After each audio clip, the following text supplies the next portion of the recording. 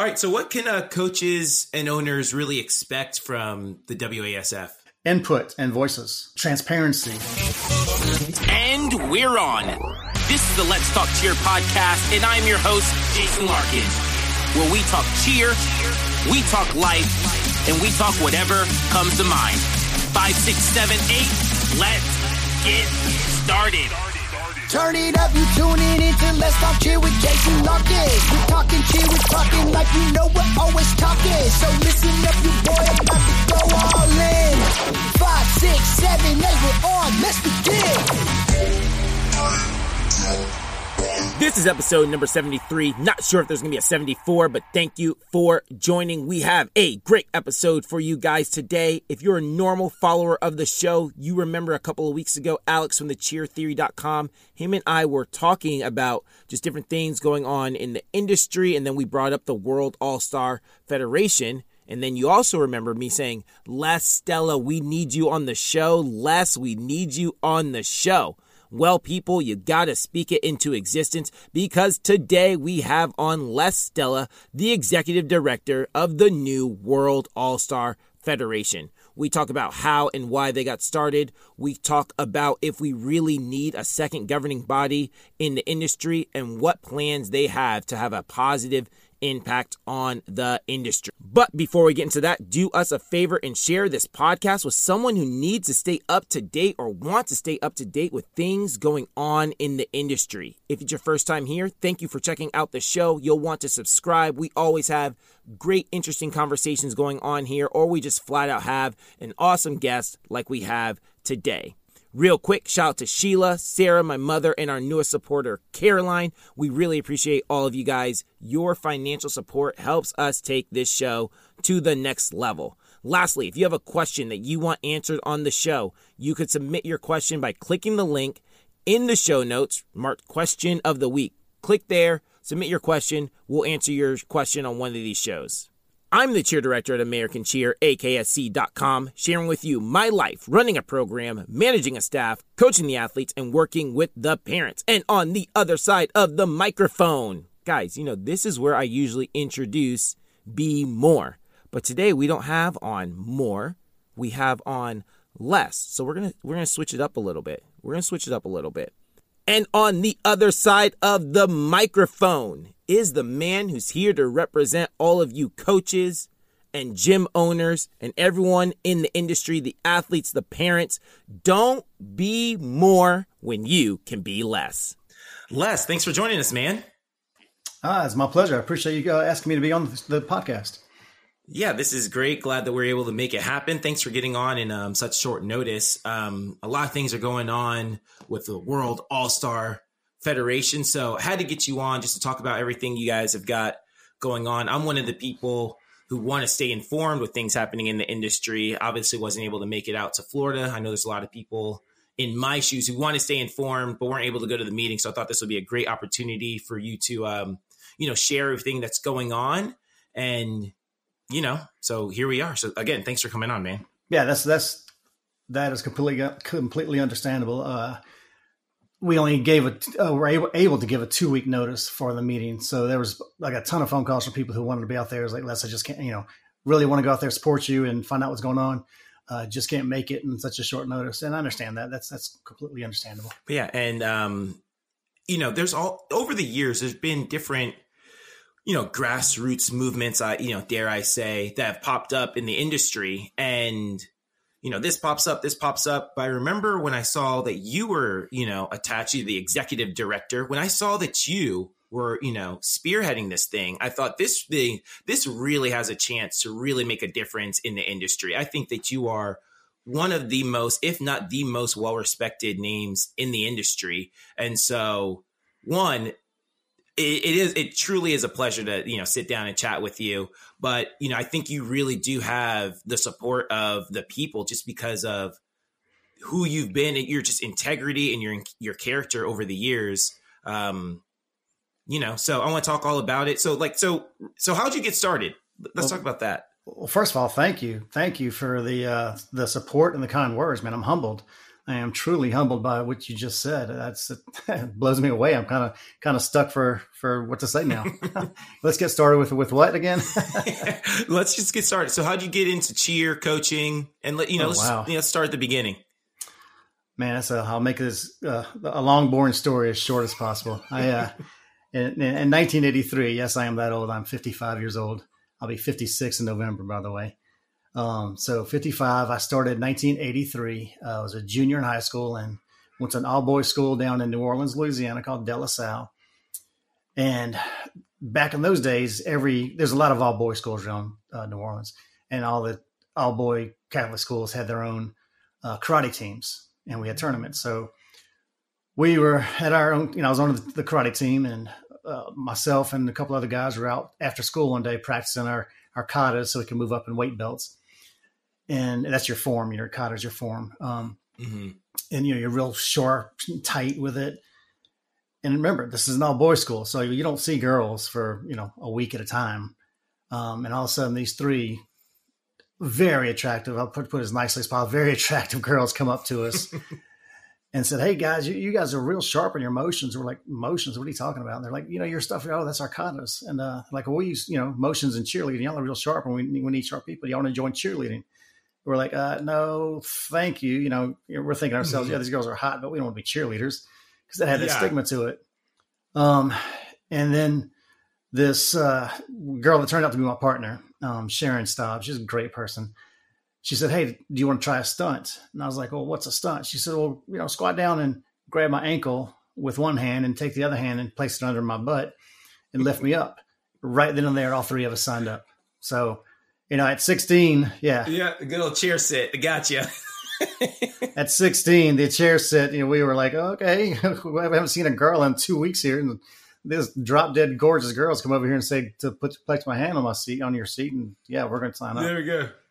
I know it's kind of a, maybe a sexist thing to say, but that's how it happens. That's the way, the mind of a 16-year-old. That was literally my first stunt.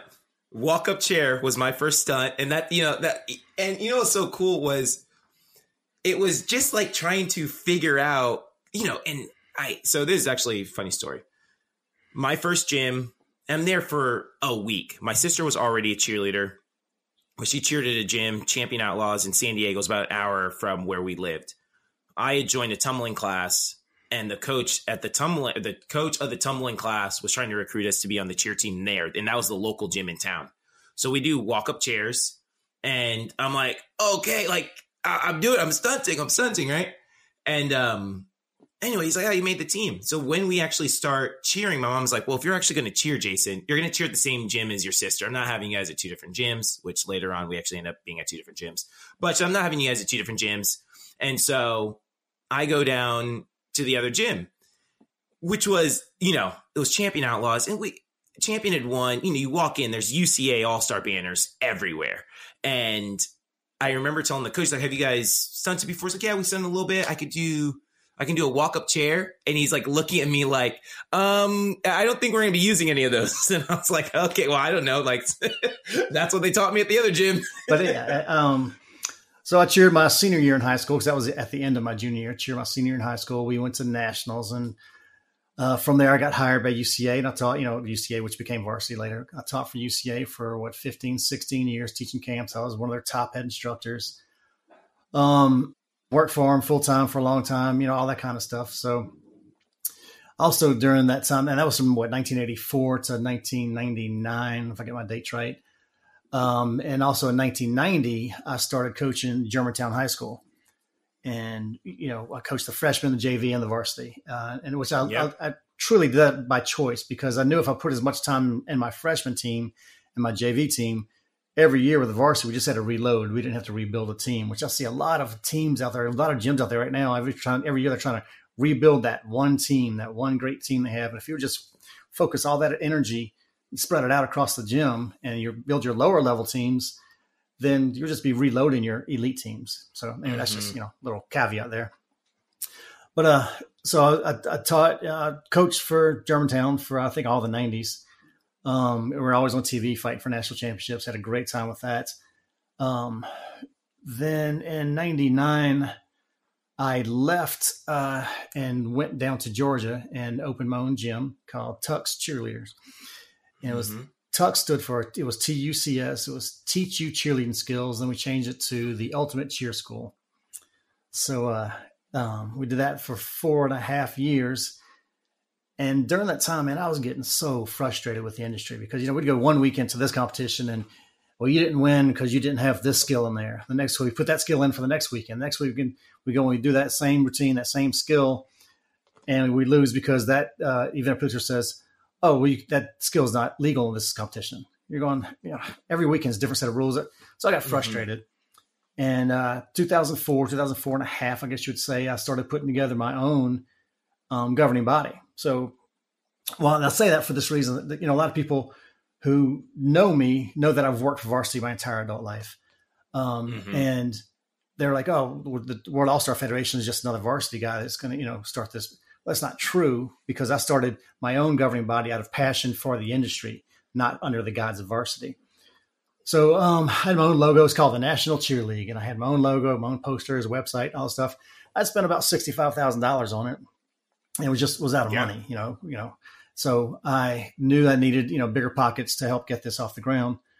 Matter of fact, I'm sure Jamie Parrish. Called him and he said, hey, we've got the NACCC, we got this. And I was like, okay, well, we'll talk later about it. And then I called varsity. I called back to, where I used to work because I was in Georgia. I called back to Memphis, called Bill Seeley. I said, hey, I've worked for varsity for many years, never asked for a favor. I'm going to call that favor in right now. He said, whatever you want, you got it. I said, just give me 2 hours of your time, 2 hours of Jeff Webb's time. He goes, all right. Listen. So we set a date up. I drove up to varsity, had a whole PowerPoint presentation for him, did the PowerPoint for him, turned around, and they were just kind of sitting there with their mouth open. I was like, okay, is that a good face or a bad face? They're like, well, we have good news for you and bad news for you. I'm like, okay, well, what's the bad news? Well, we've just started something like this, and it's called the USASF. I was like, really? Okay. And they're like, yeah, Jim Chadwick's running it. I was like, okay. And I knew Jim Chadwick from when I worked at varsity. And anyway, won't say anything about that. So I said, well, what's the good news? They said, well, we want you to move from Georgia back to Memphis and help run the USASF. I was like, no, I'm good at what I'm doing. So I'm driving back to Georgia. And the long story short, anyway, I changed my mind and decided to move back to Memphis. And that's how I got involved back with varsity and USASF. Yep. But again, it didn't start from me being part of varsity. It started from my own passion with the industry and wanting to, because when I was so frustrated with my own gym and going from weekend to weekend, it had nothing to do with me or the coaches that were all frustrated. It had to do with the kids that are in every gym across the country working their backsides off for you. Because you say, hey, I want you to jump through this hoop. And then you jump through that hoop. And they say, hey, now jump through this hoop. They jump through that hoop. They work their tails off for you. And then they get the short of the stick when all of a sudden the EP says, oh, no, that's illegal here. Yeah. So that was frustrating. And I wanted to have a governing body that was fair for the kids or for the athletes. And so that's, went back with the USASF. And as you know, became the rules guy for 10, 11 years, something like that. And helped run the USASF. And, brought credentialing to the industry. I'm not trying to take all the credit for credentialing. There's a handful of people who helped me set it up. But I was the one who actually went out there and first started testing. I think Jeff Miller was the first person I ever tested. Gina Evans was a huge help in that because she, I went to this, I don't remember whose coaches conference it was, but I saw her and she was like, hey, you want me to help test? So I tested her real quick. And then she started helping me test other people. And I think Morton Burge was another one who helped me test people, but had a bunch of people jumped in. So we just started testing people and, credentialing took off. I don't think credentialing is still what it should be or doing what it should have done. That's another story. Where are we going with this? Okay. Yes, sir. So real quick, let me, I've always wanted to tell you this story. Sure. So I've got to tell it to you now. You're at the USASF. You're the rules guy. And when I was working for Pacific Coast Magic, they would send me to Costa Mesa I would just audit the rules. They wouldn't even send me for the conference. They would just send me to rules. Jason, go learn the rules. And you're like the rules guy for the gym. Okay.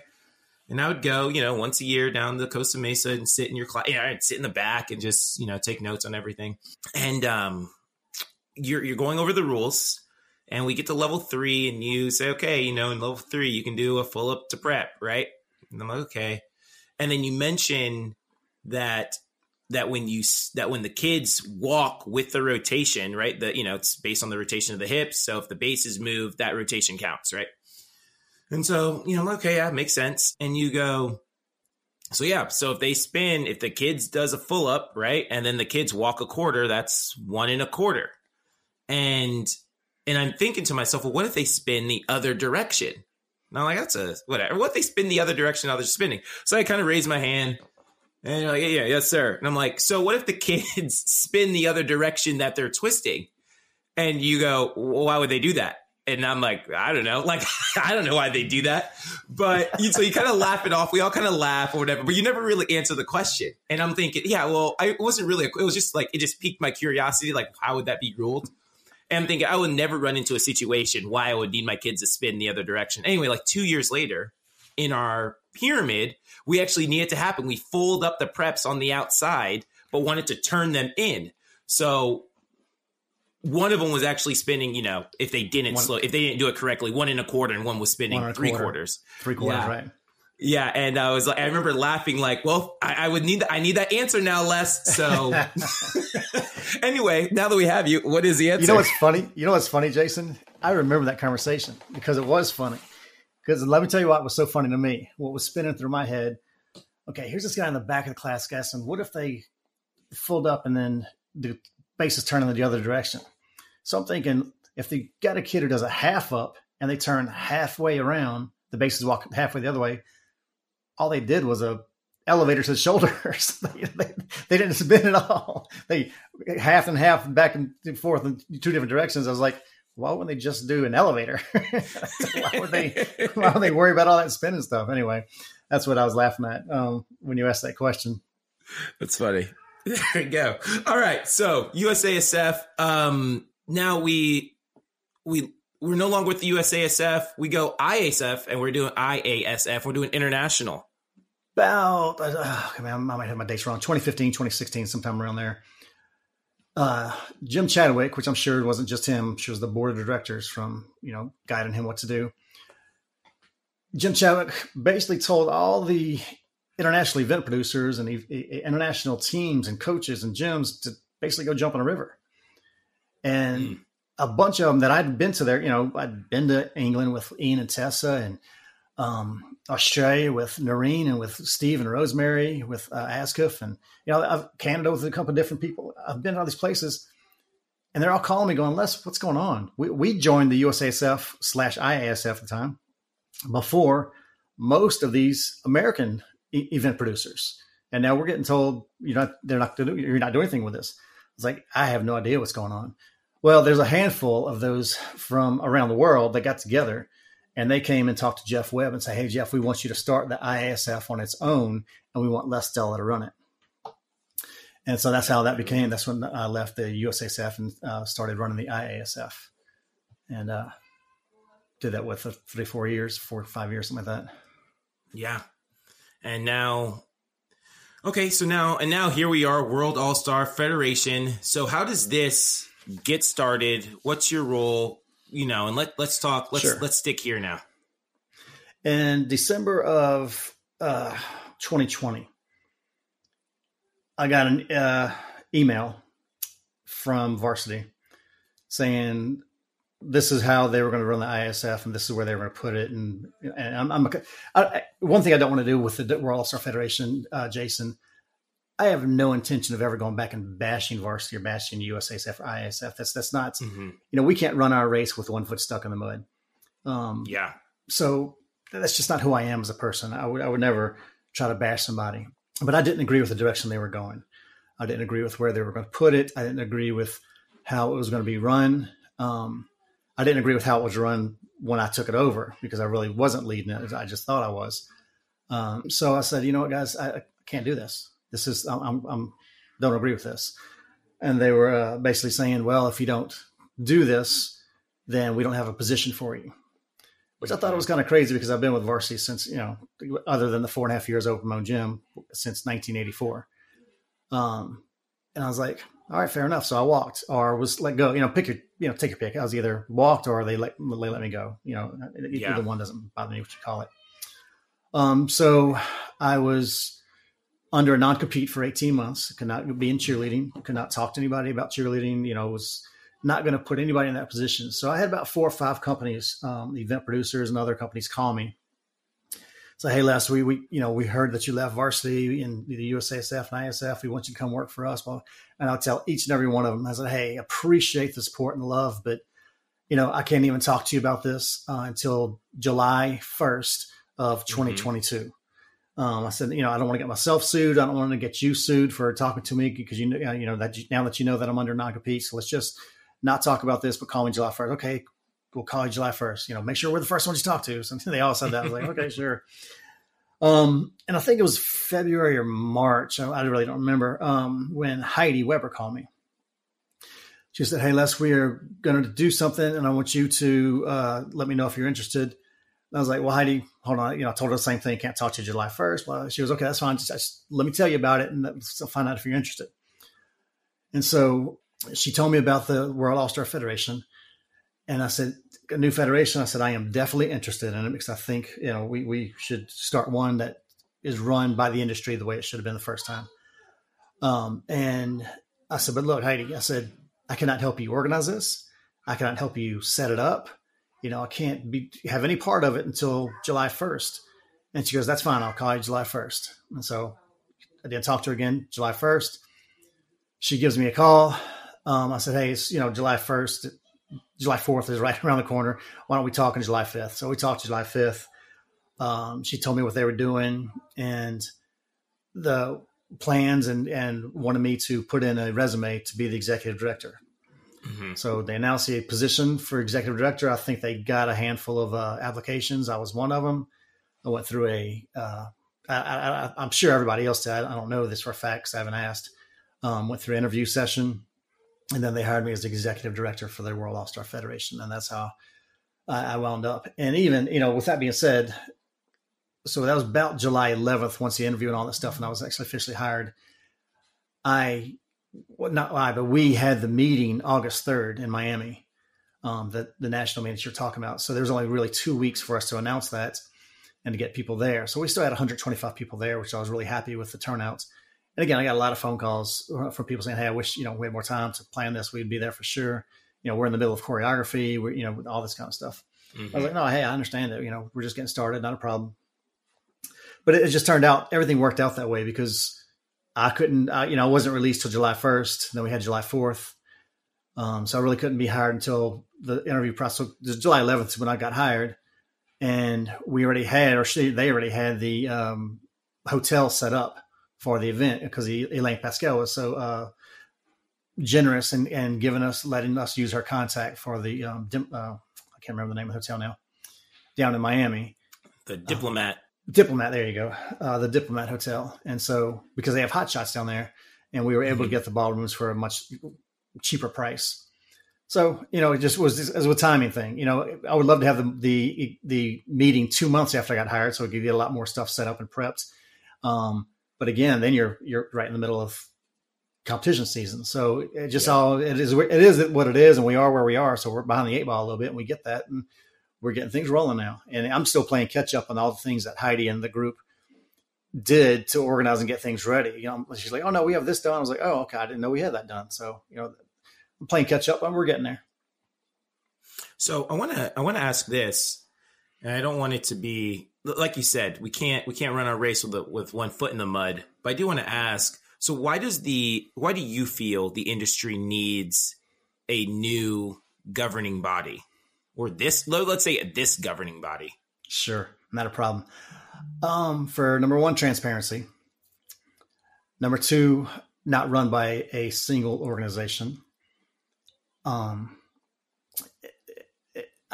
three, it's just another option for people. If you don't want to join with the World All-Star Federation, that's okay. Stay where you are. But we're looking to be just another option, and have it run, have the board seats. There's only 2 board seats for the World All-Star Federation. That's event producers. again, I'm not trying to throw shade on anybody else, but that's how we're going to run it. It's going to be coaches and gym owners on the board making the decisions and steering the industry forward. So when you say transparency, what do you mind elaborating on that a little bit? Yeah.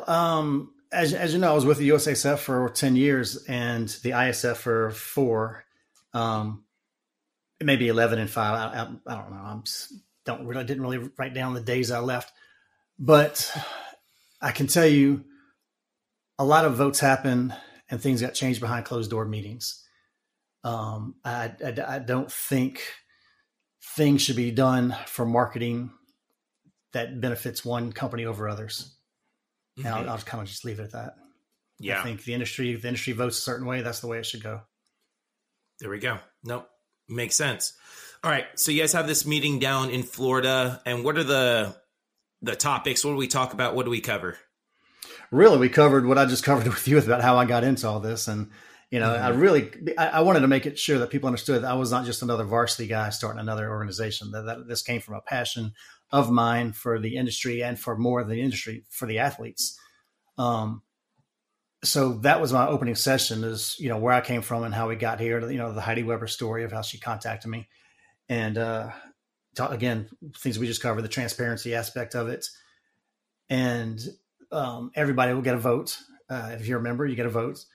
I'm trying to go off the top of my head, remember the things we talked about. And throughout the day, one funny thing is when we had the speaker speaking on coaching stuff, we took the event producers and brought them to another room. Well, somebody said, well, that's not transparency. Like, we're not doing anything. We're not covering anything that's not transparent. We're talking to EPs about EP stuff, and you're in the coaches room talking about, coaching stuff. So there's nothing hidden. We were talking about, developing a new bid process. We're talking about giving bids, talking about the world championship. So, there's nothing to hide. If you might ask me a question, you can ask me any question you want, and I'll give you the most honest and updated answer. And I might have to say, I don't know, because we haven't done that yet. But, we did that. And then we had the voting.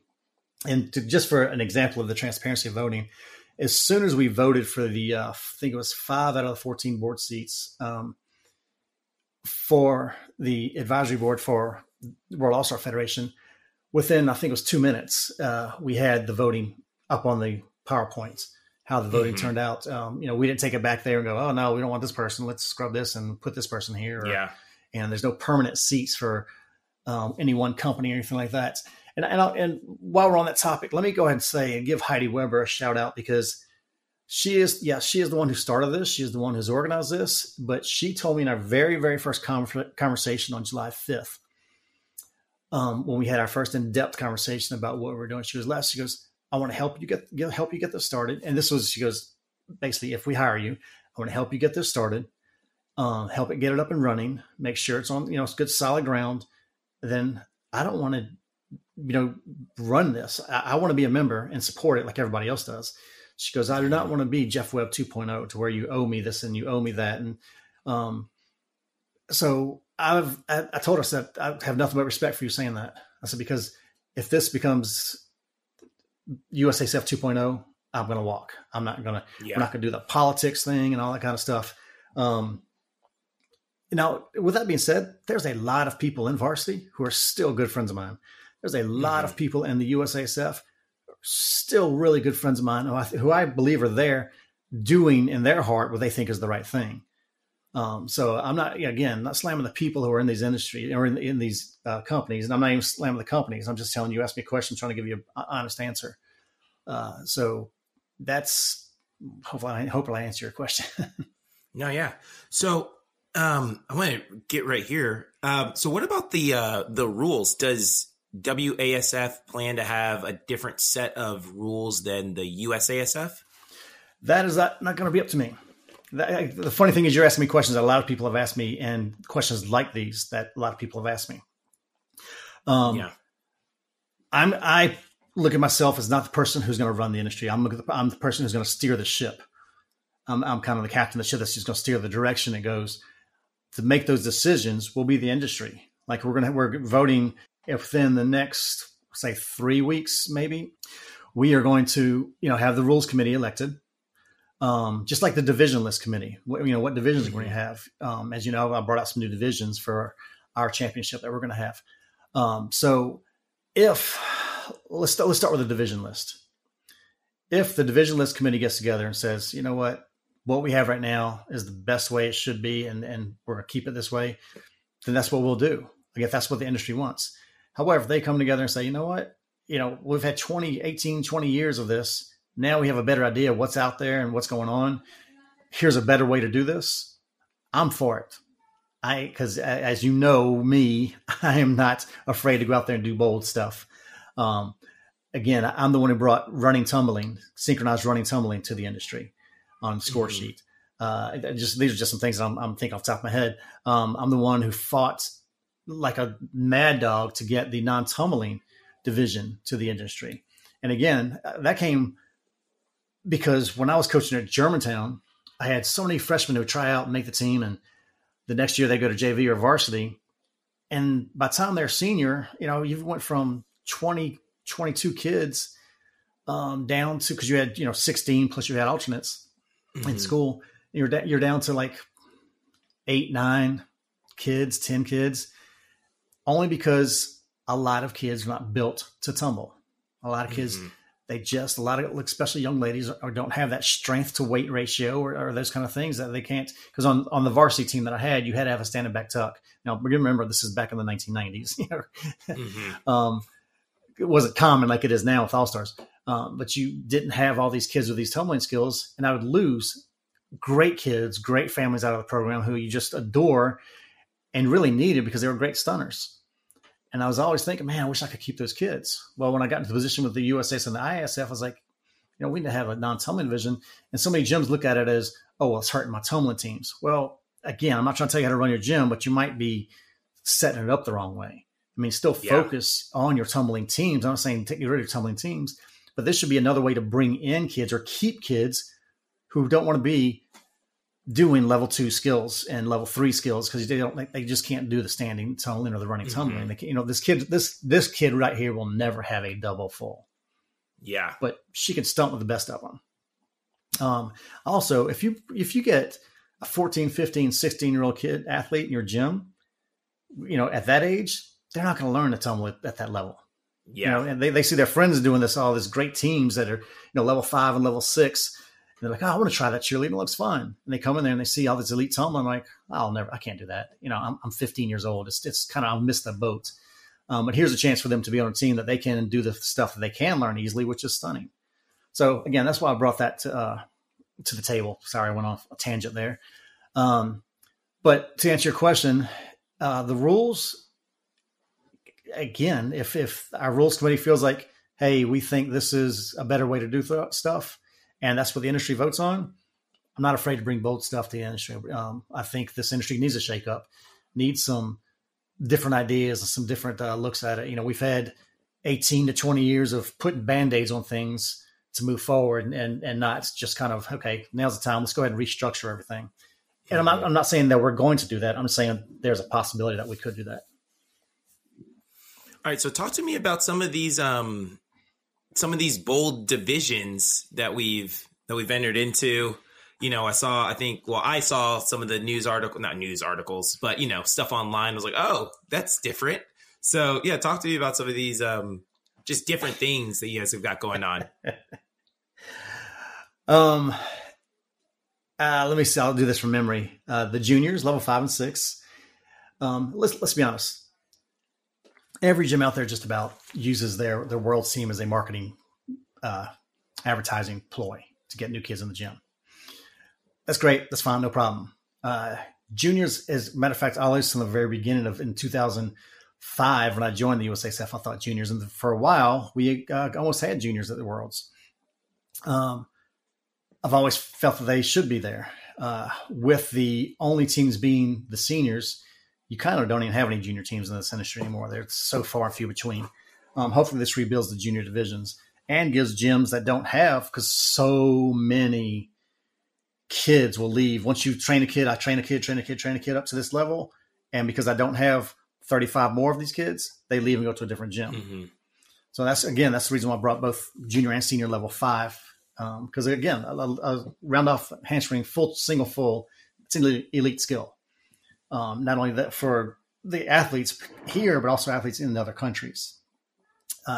So juniors is an opportunity for smaller gyms, newer gyms, all gyms to give those kids a exposure to that type of competition. Senior 5, I just kind of told you about that.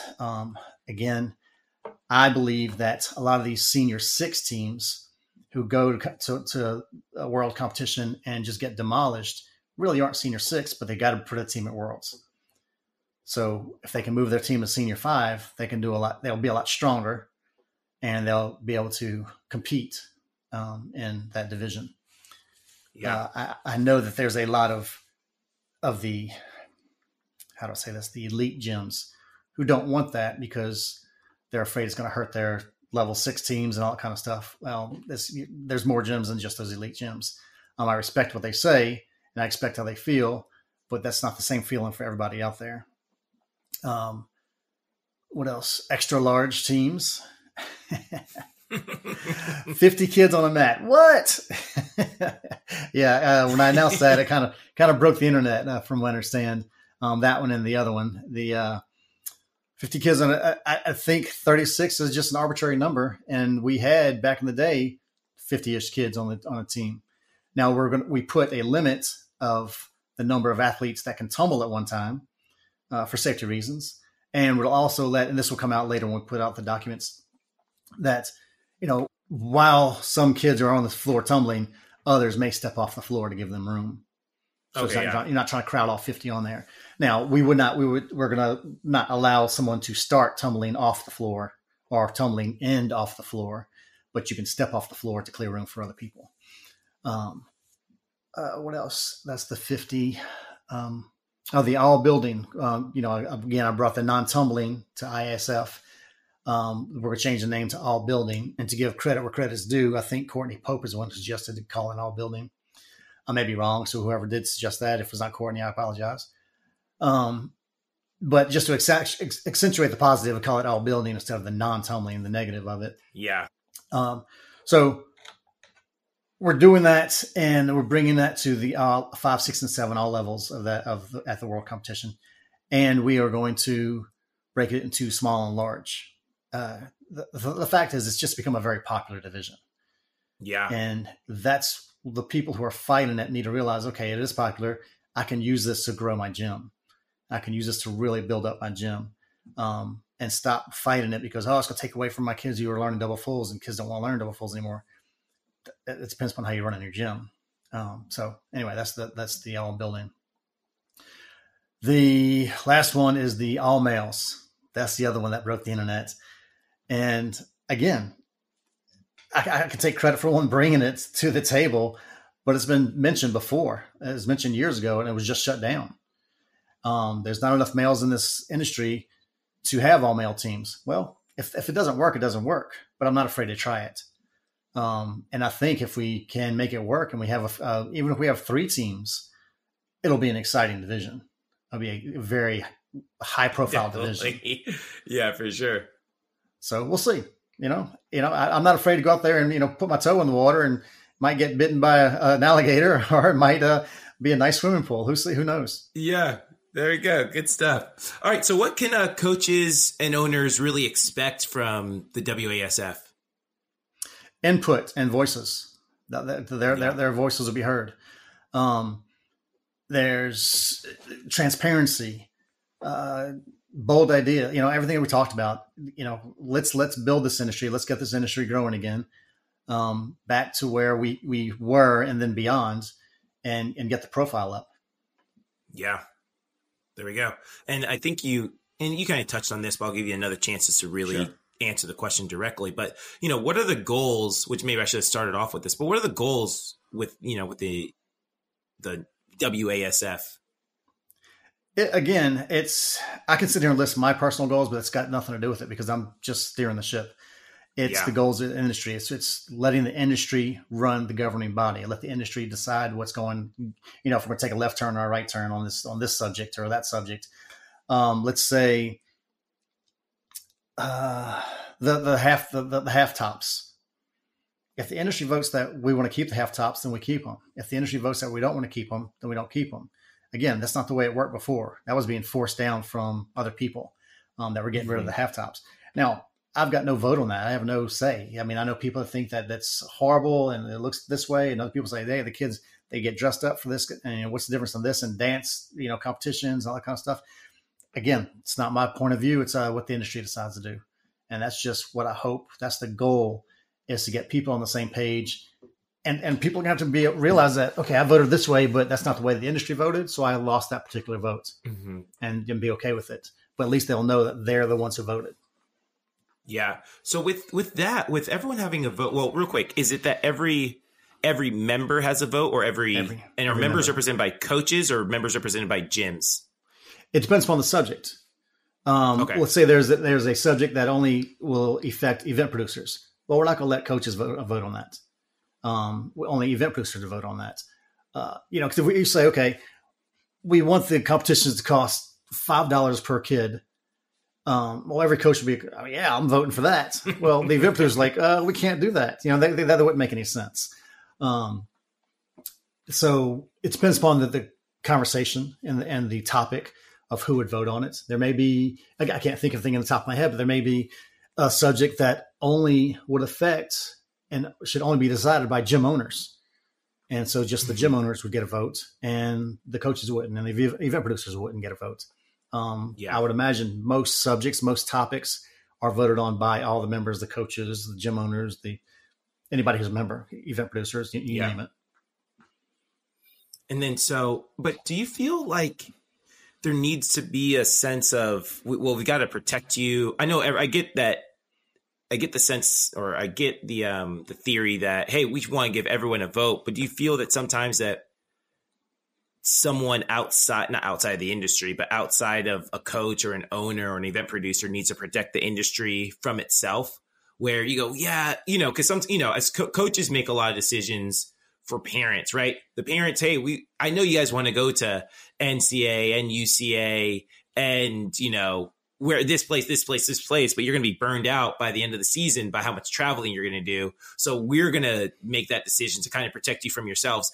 Do you feel like at some point, are there any decisions you feel like you would make that are going to that are meant to protect the industry from itself, even though No, that's a great question. I can't think of anything off the top of my head, but I will give you my word on this. If something like that comes up, we won't just make that decision. We'll let it be known that this is what we're making the decision, and this is why we're making that decision. Mm-hmm. So it won't just be a decision being made, pushed out forward. It'll be, again, transparency of, here's the decision, here's a conversation, here's a saving you from yourself type vote, and this is the direction we're going to go in. There we go.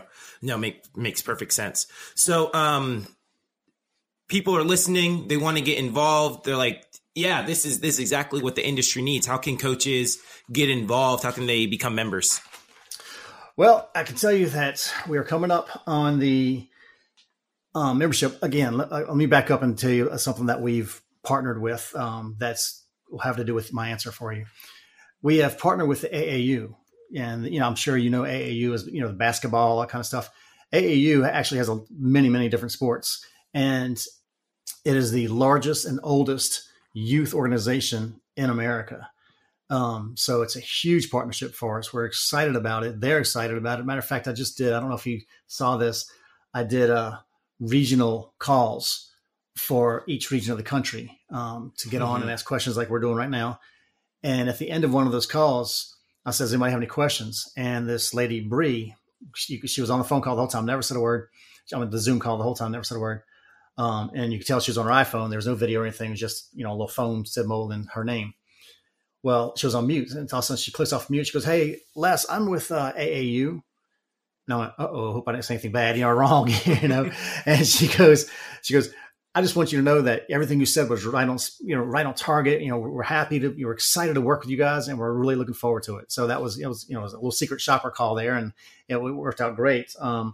So I don't have all the details about the partnership. We're working those things out, but I tell you that I'm extremely excited. I know it will help with background checks.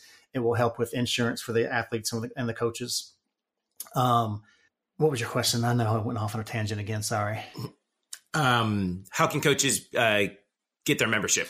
So with that, they only the AAU only has a membership sign on at a certain period of time during the year, and that's I think it's either just started or now. But go to the World All-Star Federation.org. Again, we are a true 501c3, and we are a true nonprofit organization. So that's why we have .org at the end. So World All-Star Federation.org. Go on there and you can sign up and be a member and get involved. There we go. And AAU is huge. I mean, I know I feel like I follow more basketball than the average cheerleader. But yeah, it's like almost impossible to make it to the NBA without going through the AAU system first, right? Right. So yeah, everyone goes, so AAU, crazy. That's real huge. Well, let's look at that for a second. The All-Star World is filling most of the spots for college cheer teams. It used to be the other way around. It used to be just the high school cheer teams were filling those spots. Not anymore. There's a lot of college teams picking up. Just if you do something, I'll say this, quasi-professional, and you spend a lot of time on it, you're going to be better than somebody who just stands on the sideline. I'm not saying all sideline cheerleaders are bad. I mean, Lord knows there's millions of them out there that are good cheerleaders. There's no insult to them. But the kids going through all-star gyms and training on something, that's going to be you're going to be a lot more talented. You're going to be a lot more developed in what you can do. And so a lot of the spots are being filled at colleges.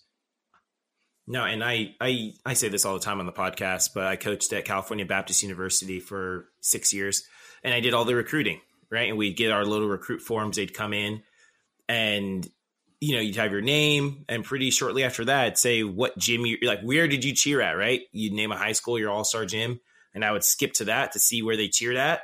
And then I'd skip all the way down to the bottom to read their skills, right? And there's a huge correlation between, their skills and where they cheered at, right? Yep. High school versus all-stars. Yeah. It used to be, the college coaches. And, again, being in this industry for so long, so many people. I would talk to college coaches and they'd be like, I really don't like these all-star kids. They don't know how to cheer on the sideline. They don't know how to do this, to really engage the crowd. And that is flipped to where it's a lot easier to teach somebody how to cheer on a sideline than it is to actually teach them skills that they have. You get these other kids who know good cheerleaders on the sideline really don't have any skills.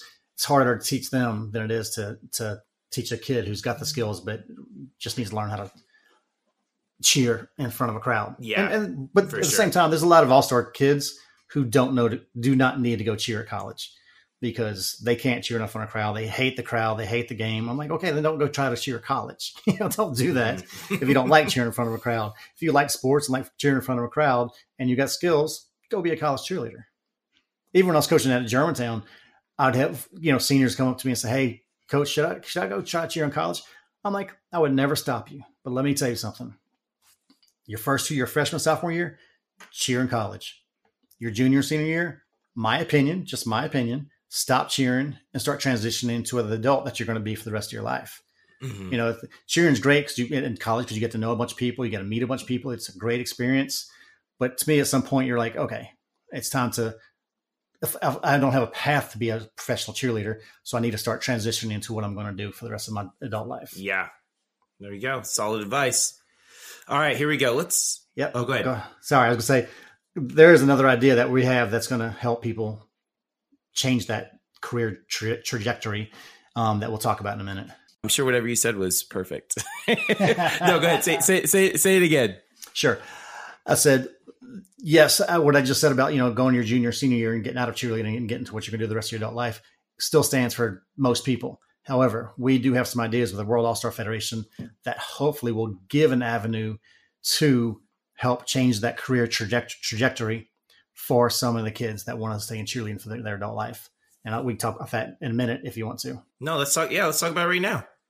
Well, okay. Like I said, I was one who brought and started testing people for credentialing and then handed it off to some other people in the USASF. And I really feel like it's been changed and not really reaching the goal that it was meant to reach. So, because I was asked this question, are you bringing credentialing to the WASF? I'm like, no, not at all. I don't think it's going to work that way. The idea that we have, or that I have, is we're going to start what's called a coach's college. And it's going to be a true here's class 101, here's class 102, 103, then go to 200 level, 201, a structured progression through how to coach, a structured progression of if you want to go be on the gym owner's track, how do I be a gym owner? Well, you need to know how to make sure the zoning's right for your building, the tax, all that kind of stuff that you learn how to be a gym owner. We're going to make sure there's classes for that. So, I mean, I would imagine even you, Jason, because I know I did. My dad was like, son, when you get out cheerleading and get a real job, most of us who got into our adult lives have dealt with a parent, an uncle or an aunt or somebody, some authority figure in our life said, hey, when do you get out this cheerleading stuff and get a real job? Yeah. And for the most part, it makes sense that they would say that, they're not in this industry. But hopefully with a coach's college, they can see that there's a education piece and a professional piece, and kids coming up will have a path to go in there to come out as great coaches, to come out as a great tumbling instructor, to come out as a educated gym owner. So we want that to happen. So now kids can see, okay, I can stay in this, because right now there's a gap missing with a lot of us older folks. Who's going to be the next stream of leaders coming in here? Yeah. So we want to educate and bring those kids, because the kids that we're talking about right now that you don't even think twice about, who are 15, 16, 17, you know what? 5 years from now, that's the leaders of the industry.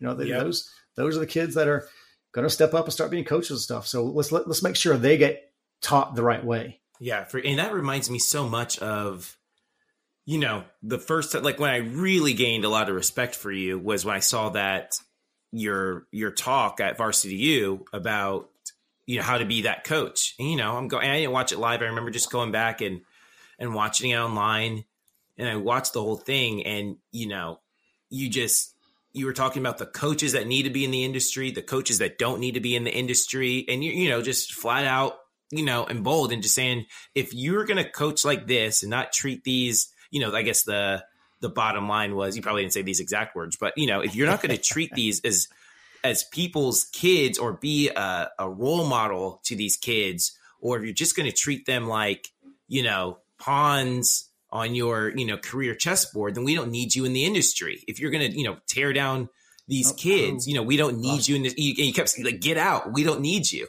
And so I love this innovation that you have. The coaches college is, my mom, as soon as you said it, I remember my mom always says this. She never really said, when are you going to get a real job? But she always says, I'm just so surprised that you made cheerleading your career. Like, she's saying the same thing, just in a more positive way. Kudos to your mom. I can't believe you did it, Jason. I guess. So there we go. All right. So what else is going on? Oh, go ahead. My dad stopped saying that when I started working for the USASF, and he realized that it was a real industry that, had a career path to it. But again, career path is not that big for that many people that I think we can expand it and help grow the industry. Yeah. But I think that's a fantastic idea. Like that's so cool. Cause there's a lot of, and I think that's the other thing I remember I struggled with that as a coach. Like, it doesn't sound that cool to be a cheer coach, right? Like, you have friends, I want to be an accountant or a doctor or whatever. And they have like these professions, I'm like, in my heart, I'm like, I want to be a cheer coach. Like, that's what I want to do. And, super cool to give young coaches a path where they can actually go, okay, well, this is what I want to do, and this is how I'm going to get there.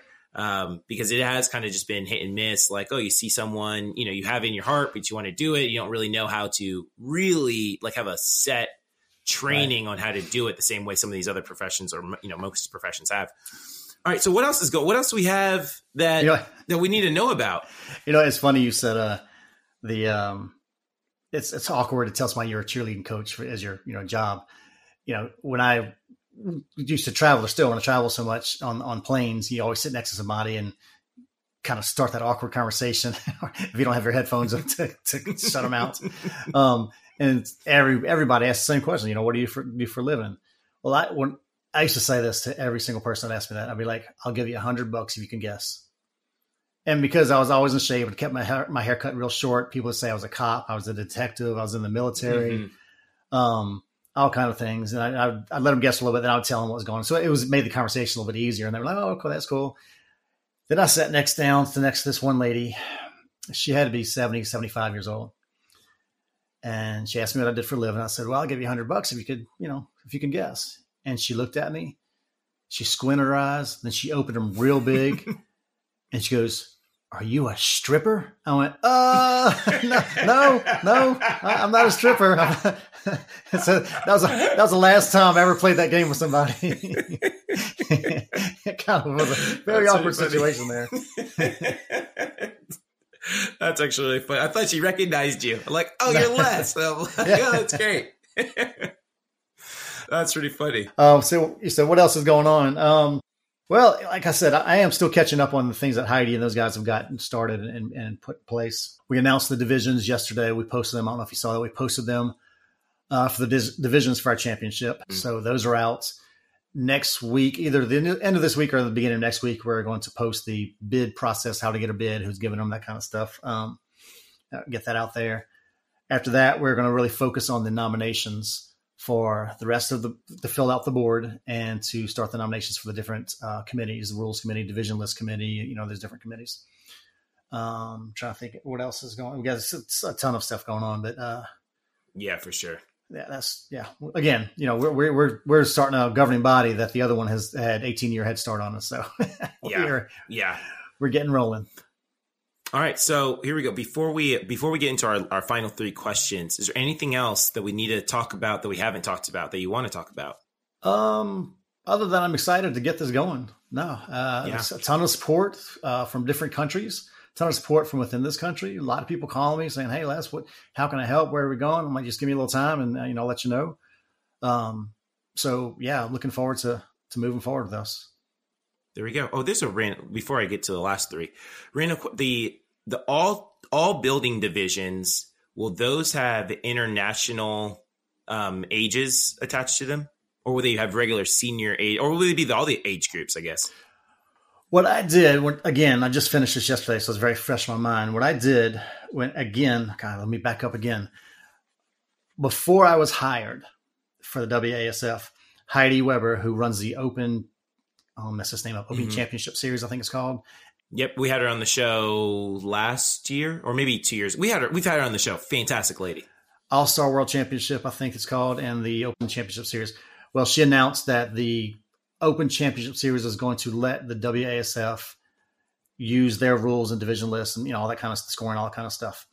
So that was done before I ever got on board. So I didn't want to just go against what she said and not use that division list that they have listed out there.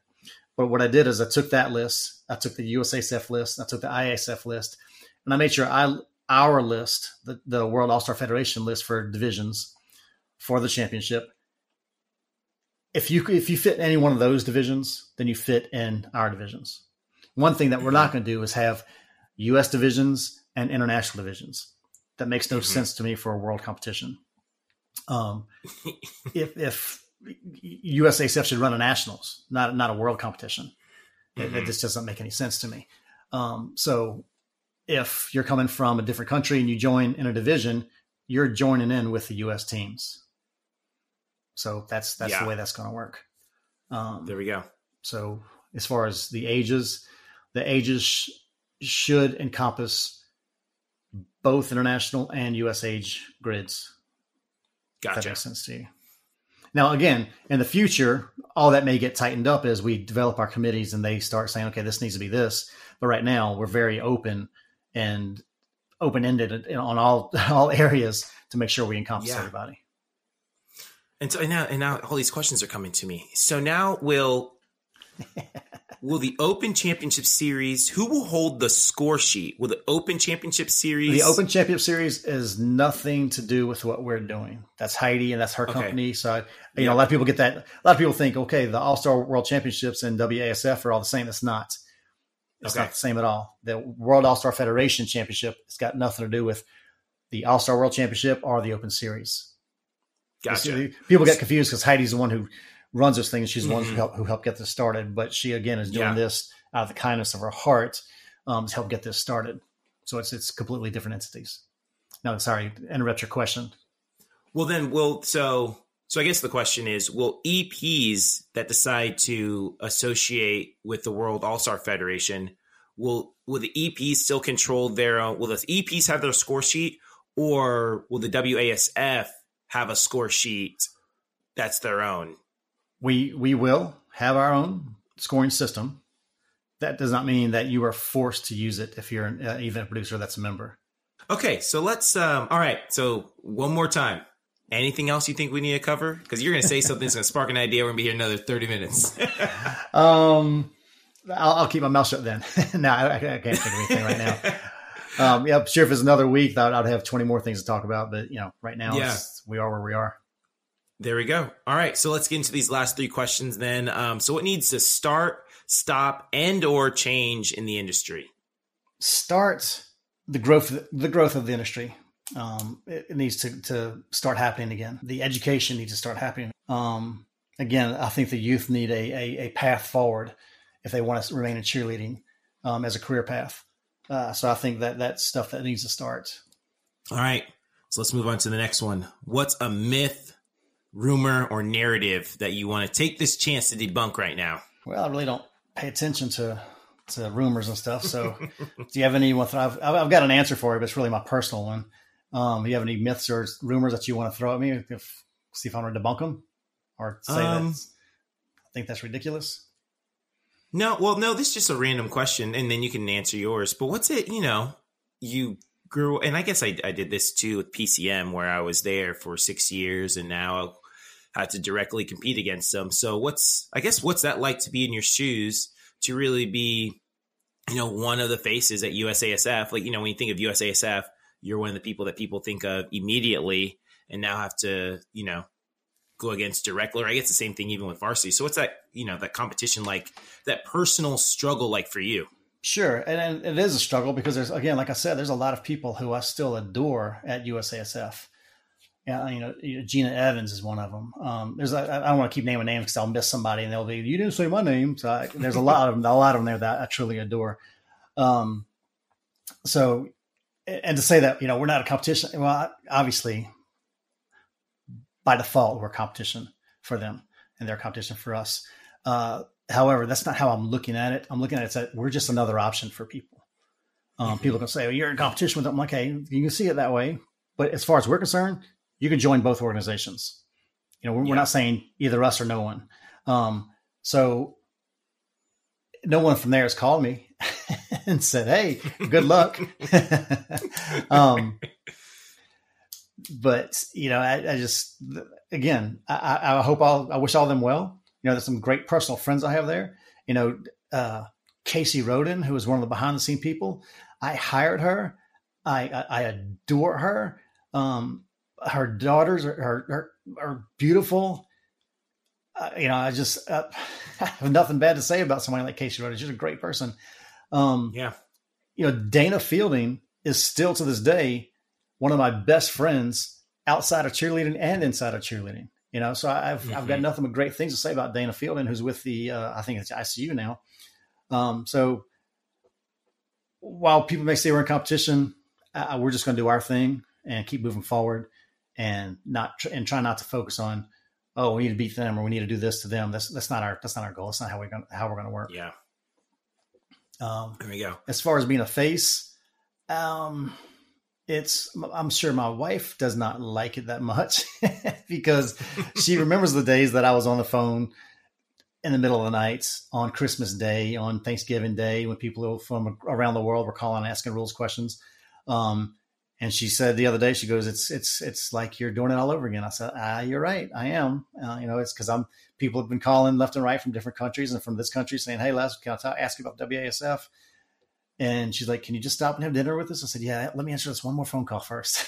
So she's not extreme. She's not mad, but she just wishes I would put a little more time restraints on everything. I'll tell you this though. I'm not missing my son's football games. My second son is playing football. My oldest son is in college, and I missed a lot of stuff with him that I regret missing. So I'm not going to do that with my second son. He's a junior. So the next 2 years I will follow him in his sports endeavors, and we'll miss out on those opportunities to support him. But being the face and what you said earlier, I just appreciate the support. I know, I'll tell you the best thing about the meeting in Miami. When I looked into the crowd in Miami, I saw a number of faces that I remember being in just getting my butt chewed off by these people when I was giving them a penalty at a competition. But yet they still respect me and support me because they know that I'm honest. And my faith in God and my honesty and integrity will come before anything else. I will not waver on those things. So moving forward, I just keep my head down, keep doing what I believe is the right thing to do. And I'm not saying I've never made mistakes. I made plenty of mistakes when I was doing, all these past years. I can give you my word and say that none of them were done with the wrong intentions. They were all done with the right intentions, just made the wrong choice. All right. Do you want to, you said you had a personal narrative you want to debunk. Again, this is my personal, this is not the WAS, the World All-Star Federation stance. This is the Les Stella stance. I think scoring in this industry is a scam. I think it's the biggest scam we have going. I think we are following and we should learn from this instead of follow it. We are following down the footsteps of gymnastics, and gymnastics is basically dying. You ever go to a gymnastics meet and watch 25 level 1 girls do all the same routines with the same music? It's so boring. And the scoring rubrics and the drivers, and you got to do this and that to score this. I think that's the worst thing that we can do, but yet we're doing it. And it was like, well, why don't we just do a little bit of it? Because once you do a little bit of it, it's like taxes in America. It starts getting bigger and bigger, and you go down that rabbit hole. If I told you, Jason, you're coaching a team, and I said, and level X, pick whatever, this made up level X, to get the highest score, you've got to do a full up to a heel stretch. What would you put in your routine? A full up to a heel stretch. Full up the heel stretch. And what would every other coach in that division put in there? A full up the heel stretch. Well, you just kill the creativity. This industry was built on creativity and what was fun for the kids. It was fun for the athletes to make up new stunts and create new things. But now, the worst thing I can tell you right now, the worst thing in this industry is when a coach or a choreographer is putting together a routine and they're not using their brains to come up with stuff. They're looking at a score sheet and say, okay, we need 4 of these. We need 5 of these. And they're looking at the score sheet to decide what they need to do. That's not how this industry was built. That's not what's going to keep it moving forward. Again, that's my opinion. I'm much more of a comparative scoring type guy. Now, with that being said, I agree with all the arguments people are going to, well, not all of them, a lot of the arguments people will make against comparative scoring, that we don't have the judges anymore to do it. Well, why don't we have the judges? Because they don't know how to judge comparative because they haven't been doing that. So many judges nowadays, they're just bean counters. They get up there and they're counting, okay, you got 1, 2, 3, 4, 5 of these, check. 6, 7, 10 of these, check. They're not judging your routine. They're just counting how many skills you're doing. And that to me is it's just got to stop. It's got to stop. And again, if I lose that argument, then I lose that argument, and we keep moving down the path we're going with the World All-Star Federation, then that's fine. I'll lose that argument.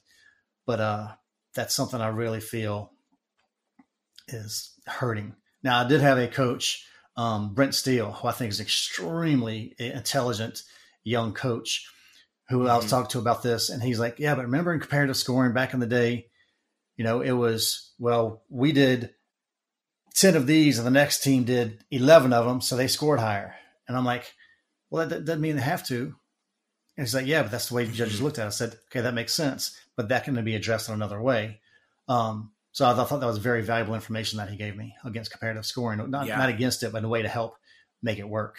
But this whole thing of ask Dana at Fielding, what's one of the biggest arguments she gets at Worlds? Because when I used to run Worlds, USAF Worlds, when I used to run USAF Worlds, and now Dana's in that position that I was in, that we have so many times a coach would come up to me and go, we were behind, and pick whatever elite team you want, World Cup shooting stars all year long.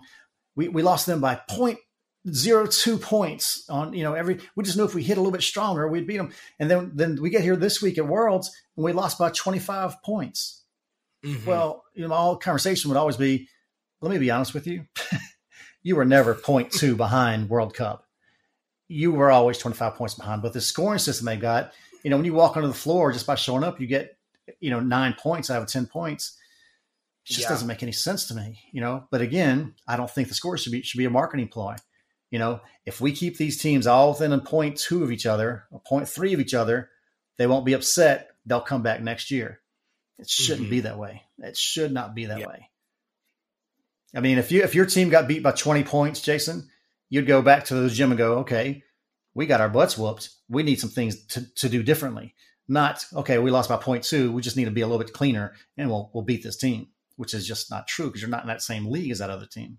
You know, it's funny. I've talked to several judges who say it's so funny that coaches, or it seems that the industry is against at least the past score sheet, what's been the past, but really but judges seem to really favor the comparative world score sheet, right? It seems that all judges I talk to, judges who judge for real, who are, oh yeah, it's the best score sheet in the industry. They give you a wide range, and then you just you can put the teams exactly where you want to put the teams, opposed to, the other way. And I think with the score sheet, you're exactly right. And here's the thing: the coaches want to know, and I've heard them say they've told this directly to my face. Just tell us what we need to do to score the highest points we can score, and we'll do it. Now look at them going, I know you will. But that's not creativity. You're not doing your job as a coach. You're out there to be creative. And I can't just tell you that secret. Every coach needs to hear the same thing. So you're all going to be doing the exact same thing. But the judges love it because, okay, now we're actually judging. We think you, Jason, you're better than Les's team, so you're going to score higher. Now, there's some caveats on that. The judges have to be trained. But here's the thing, Jason. The funny thing, and here's a bottom line. No matter what scoring system is used out there, the top teams are still winning. The top teams are still winning. This scoring system didn't change. Oh, okay. Well, now this elite team, they're getting last, and this other team that's not that good, they're winning. It's not the score sheet as much as it is your team. And you've heard me say this in my seminars that, you know what, if Jason, you're coaching this team and you're just not that strong, and you blame it on, because I've heard so many coaches go, well, the kids here just aren't that competitive. There's kids here this, the kids here that, the parents here this. I'm like, okay, so you're telling me if all the kids and the families in your area were in Freehold, New Jersey, and all the Freehold, New Jersey parents were in your area, you would now be World Cup and they would be the team that struggles? No, it's the structure of the gym. It's the structure of the coaching. It's those kind of things. It's the environment within the gym that makes the team successful. And so many coaches, I can't tell you how many choreographers I talk to who are like, yeah, I choreographed that routine, but the one you just saw on the floor, that was not my routine. Because so many coaches can't coach that level that the choreographers can put together. Mm-hmm. So it's the coaching education that needs to get better. There we go. Sorry, boy. I went off on a tangent right there, man. I'm sorry. No, that's what the people want to hear. That's what the people want to hear. That's what the people need to hear, actually. Yeah, I can go off on that tangent forever. Because I tell coaches, we'll go to the gyms, we do lots of gym trainings and coaches training types, stuff like that. And they'll say, hey, what do you guys do to make your kids, X, Y, and Z? Why are your kids so sharp? I was, we do this. And they go, well, we do that. And I think you don't do that, because if you did that, you'd get the same results that we got, exactly right. Because I did it with these kids and it worked. And I did it with these, when I went to this program, we did it with those kids and it worked. And, so exactly. I could go off on that forever. So, all right, here we go, Les. No, go ahead. Yeah, that's exactly what you just said. Exactly how I feel about this stuff.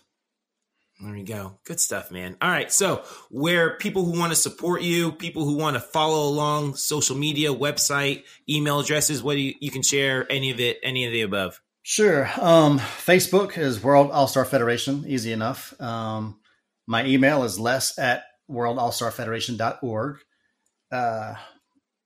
TikTok, Twitter, Instagram, Les, WASF is my personal one. We also have, just look under World All-Star Federation. You'll find World All-Star Federation under Instagram and Twitter.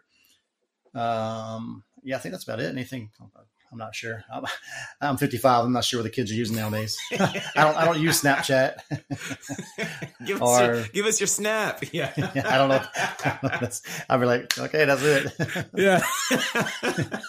There you go, Les. Man, thanks for coming on. I really appreciate it. My pleasure, man. Thank you for having me. This was enjoyable. Les, it was an honor and pleasure chatting with you today. Thanks again for coming on the show, and best of luck this season. Everyone else, thanks for joining us today. Thanks for listening. Share this podcast. Leave a 5-star rating. Leave a review. Take the survey. Make a donation. Until next time, 5, 6, 7, 8. We're out.